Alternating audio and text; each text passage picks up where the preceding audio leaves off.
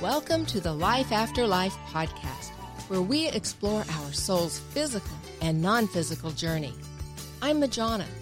Let's discuss angels, guides, and loved ones from the other side.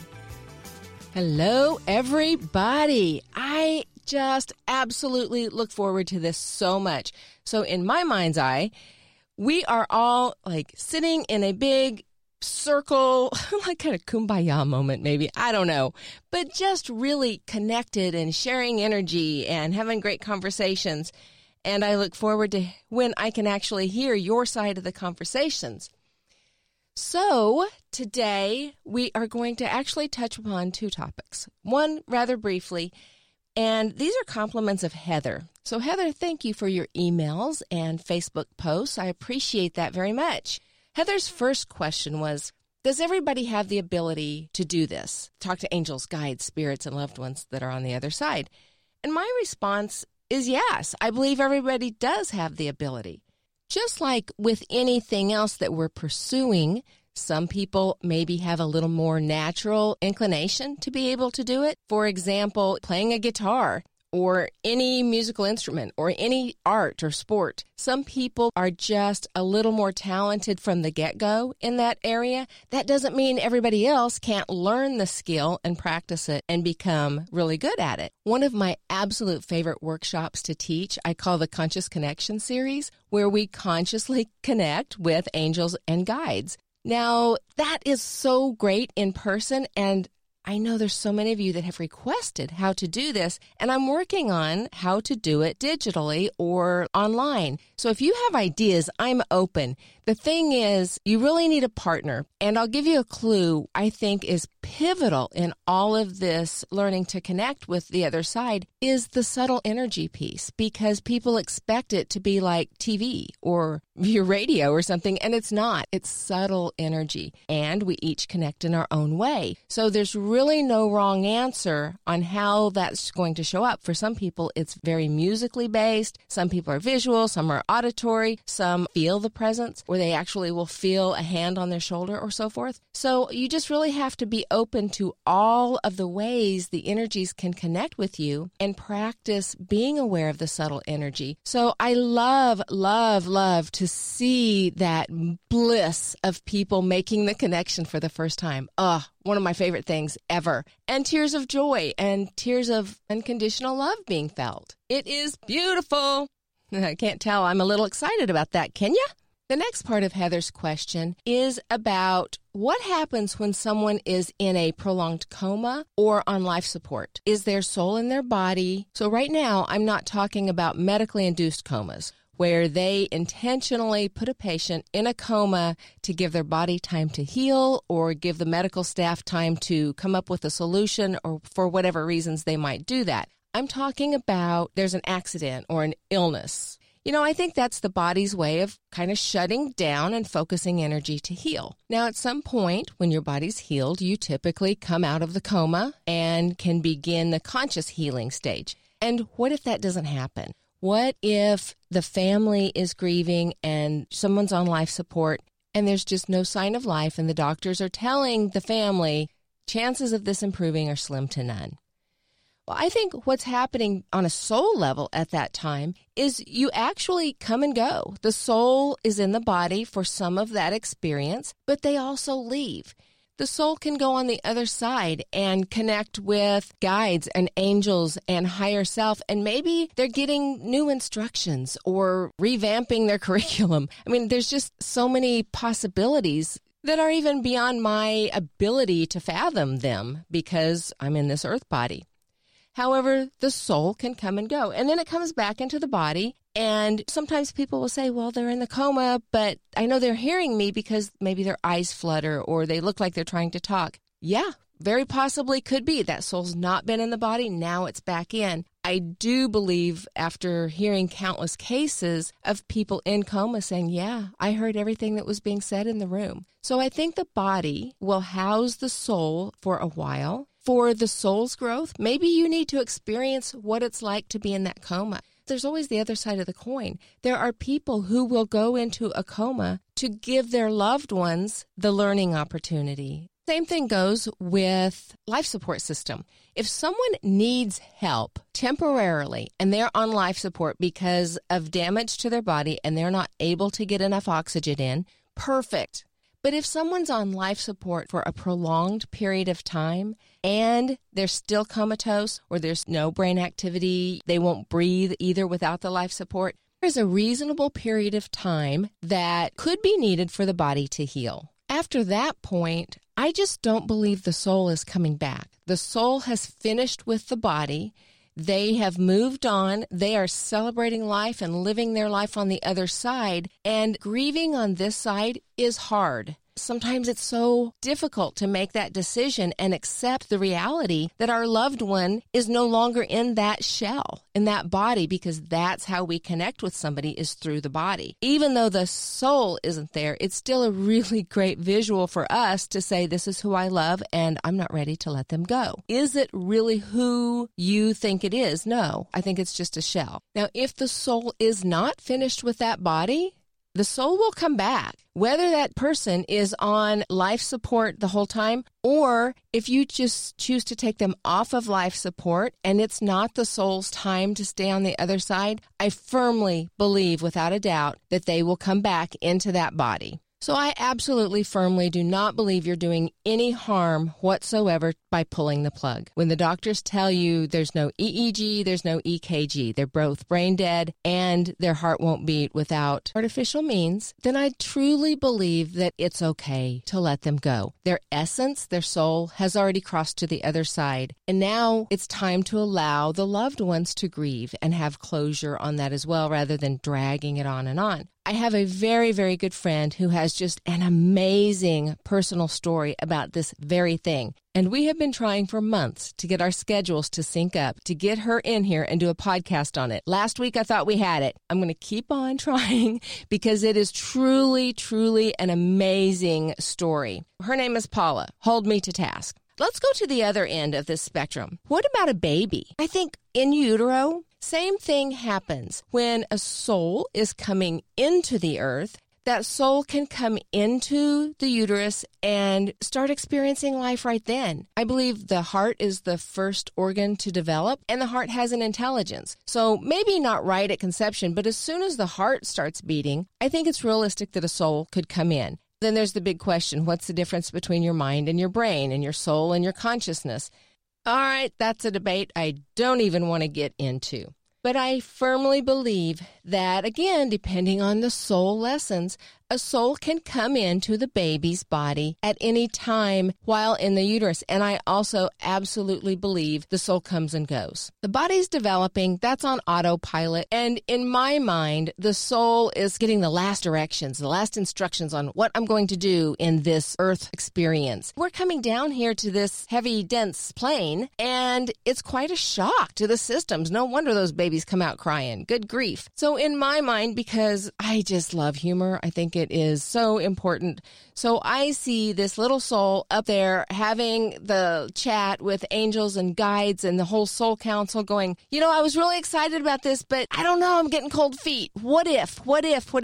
And, it's sort of a pep rally to get this little soul all geared up and you can do this. It's all right. And they're reinforcing and loving. And okay, it's probably not really like that, but it makes me smile to think of it that way.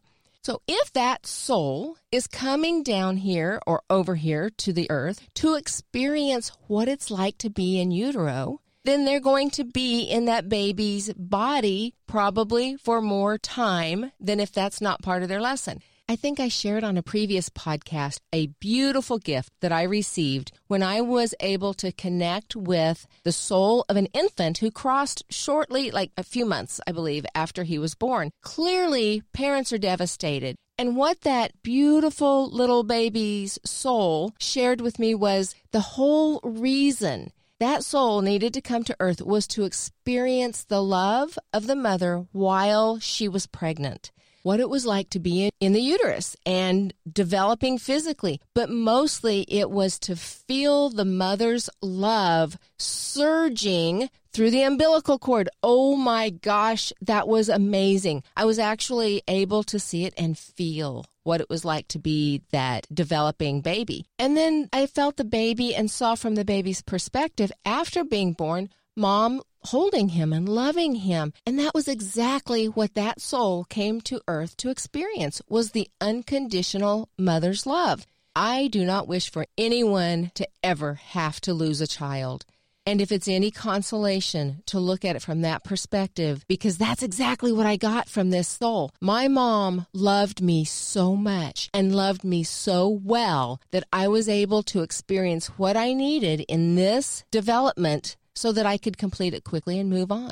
What a gift for one soul to give to another soul, and yet there's so much pain, and part of that soul contract would be what it would be from the parent's perspective to have to lose that child and go through the grieving process. All of this would be planned out in our soul contracts before we came to this planet. If a soul does not need to experience that part of life, the very beginning, what it's like to be in uterus and to grow, then it's very possible the soul pops in and out and maybe doesn't even come in until later. I think when you're feeling the baby move around, most likely the soul is in there. When it's not, just like when you're dreaming, every night we go into REM, and many people do astral traveling in their sleep. Your soul leaves your body because your body's fine. It doesn't need your consciousness in that point. You're still tethered to your body so you can return. An infant soul can do the same thing. It's still tethered, but the body's growing, developing. I don't need to be there micromanaging all of this cell division thing. And maybe this whole pregnancy is for the mom, not for a new soul coming in. Maybe it's a woman with health issues or a rape, or there are genetic factors involved that make this a high-risk pregnancy for one way or the other. Whatever the reason, again, infinite reasons, even here on Earth, that the mom is in the position of having to decide whether to go through with the pregnancy or abort the pregnancy. Again, I don't want controversy. I'm not looking for debate. I'm looking for love and open-mindedness. And what if there is no soul in that baby's body, because it's not about bringing somebody new into the world. It's about a mom having this experience, which would be agonizing. Can you imagine how terrifying and just agonizing? And for all of you that have gone through this, I am so sorry, and I'm not trying to dig up wounds or step on toes, sending nothing but love and sympathy. And it's part of our process. So no one has the right, in my eyes, to judge anyone else's decisions because we don't have all the information. Our higher selves, our angels, our guides, are guiding us. Even if we're not in conscious connection with them, they are very active in our lives, and they are guiding us through these processes.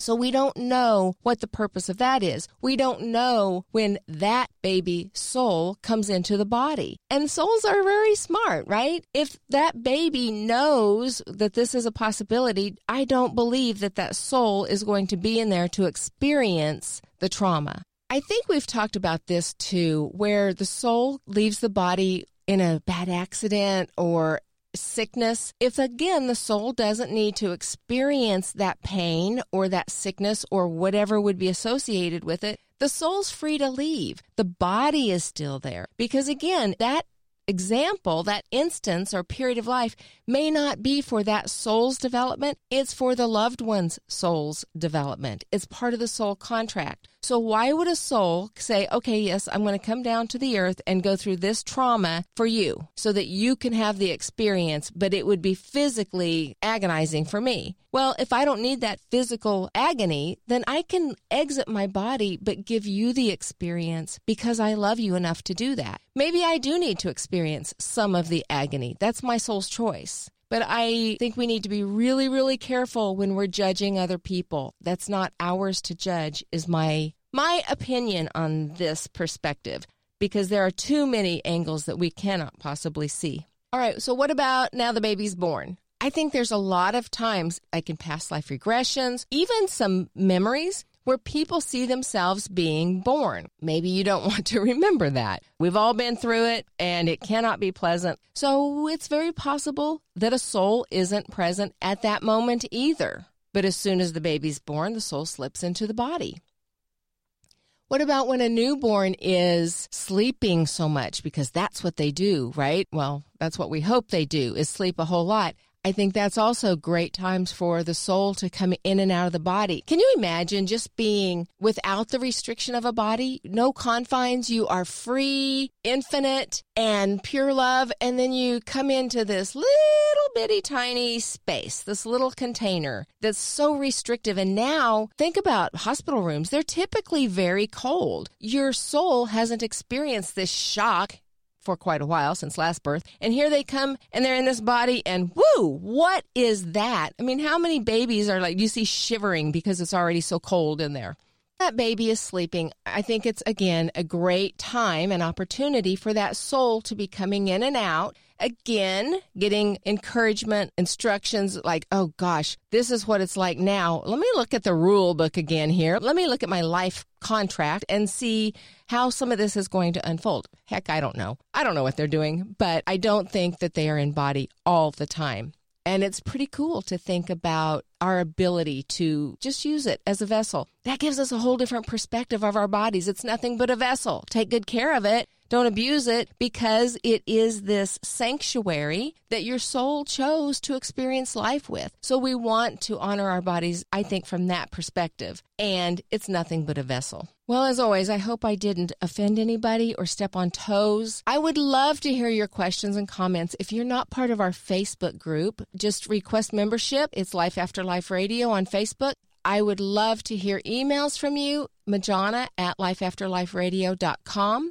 I am doing a little special for Valentine's Day, if you're interested. I'm calling it the Couples Life Purpose Session. You don't have to be married. It doesn't have to be a romantic partner. It can be parent-child, 2 children, whatever, just somebody in your soul pod. And you really want to know what your life purpose is together, right? Because we do this life to grow and experience ourselves, but we also support each other, our soul pod, in our growth and experience, and we grow together. So we have contracts with those people. And if you're curious about what some of those might be, then we can call in guides and they will give us some perspective. So if you're wondering, how can I love this person so much and then we are so incredibly frustrated with each other, we can look at some of those lessons. And then people ask me, well, is that cheating? Is it cheating for me to have a reading for myself and now even with my partner when I'm supposed to be doing this soul growth on my own?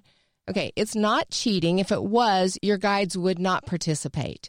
So understand, you can ask your guides and your angels to help with any part of your life. Their limitations are based on, first and foremost, your free will. They cannot participate if you don't want them to. You have to invite them in. Secondly, it's about your soul lessons. So your guides won't come in and tell you exactly what to do because you have choices. If you're in a quandary because you have a soul lesson going on right now, they might offer you support, but they're not giving you answers. They're not going to tell you what choice to make, because the reality is there's no bad choice. You're going to have experiences no matter what choice you make, and that's what you're here for, to learn. So what they will do is talk about maybe some hot spots or the general idea, the general concepts that you and your partner are here to help each other with. All right, I'll use Thomas and I for an example. One of the things that I'm supposed to be helping him with is learning what I call balance. Thomas is a workaholic and has this amazing ability to focus longer than anybody I have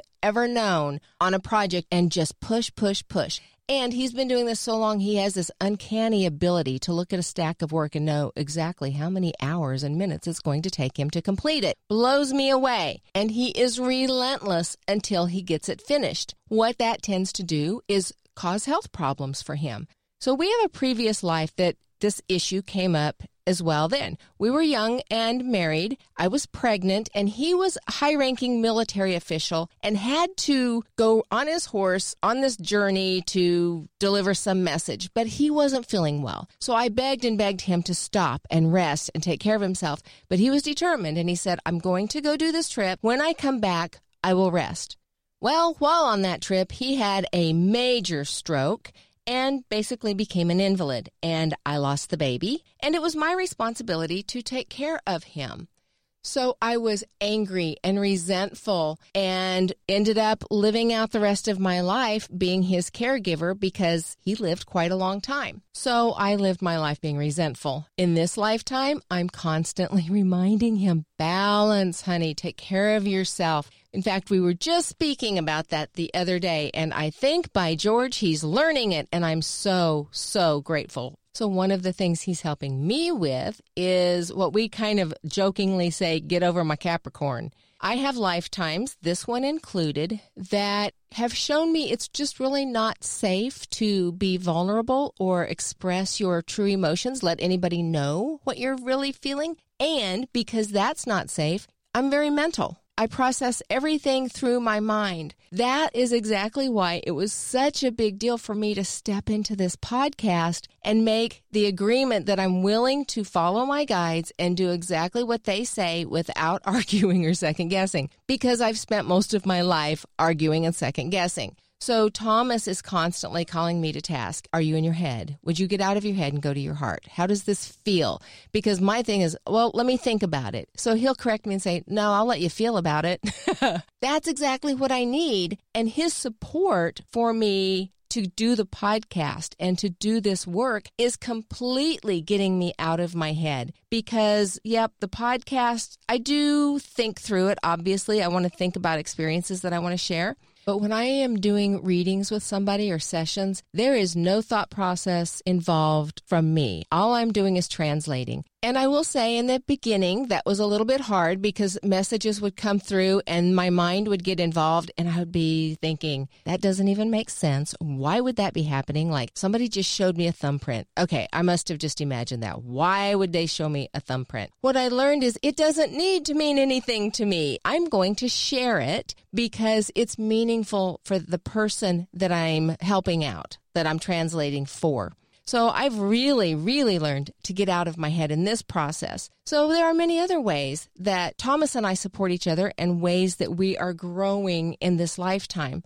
Now, our guides and the universe step up and they present opportunities to grow through these absolutely in amazing and beautiful ways. They are totally willing to help us with that. By Thomas and I knowing, look, I'm not nagging at you to stop working so hard just for the fun of it. I'm truly worried about your health, and our past has shown that this is an issue. Your current health conditions could be an issue if you work too hard.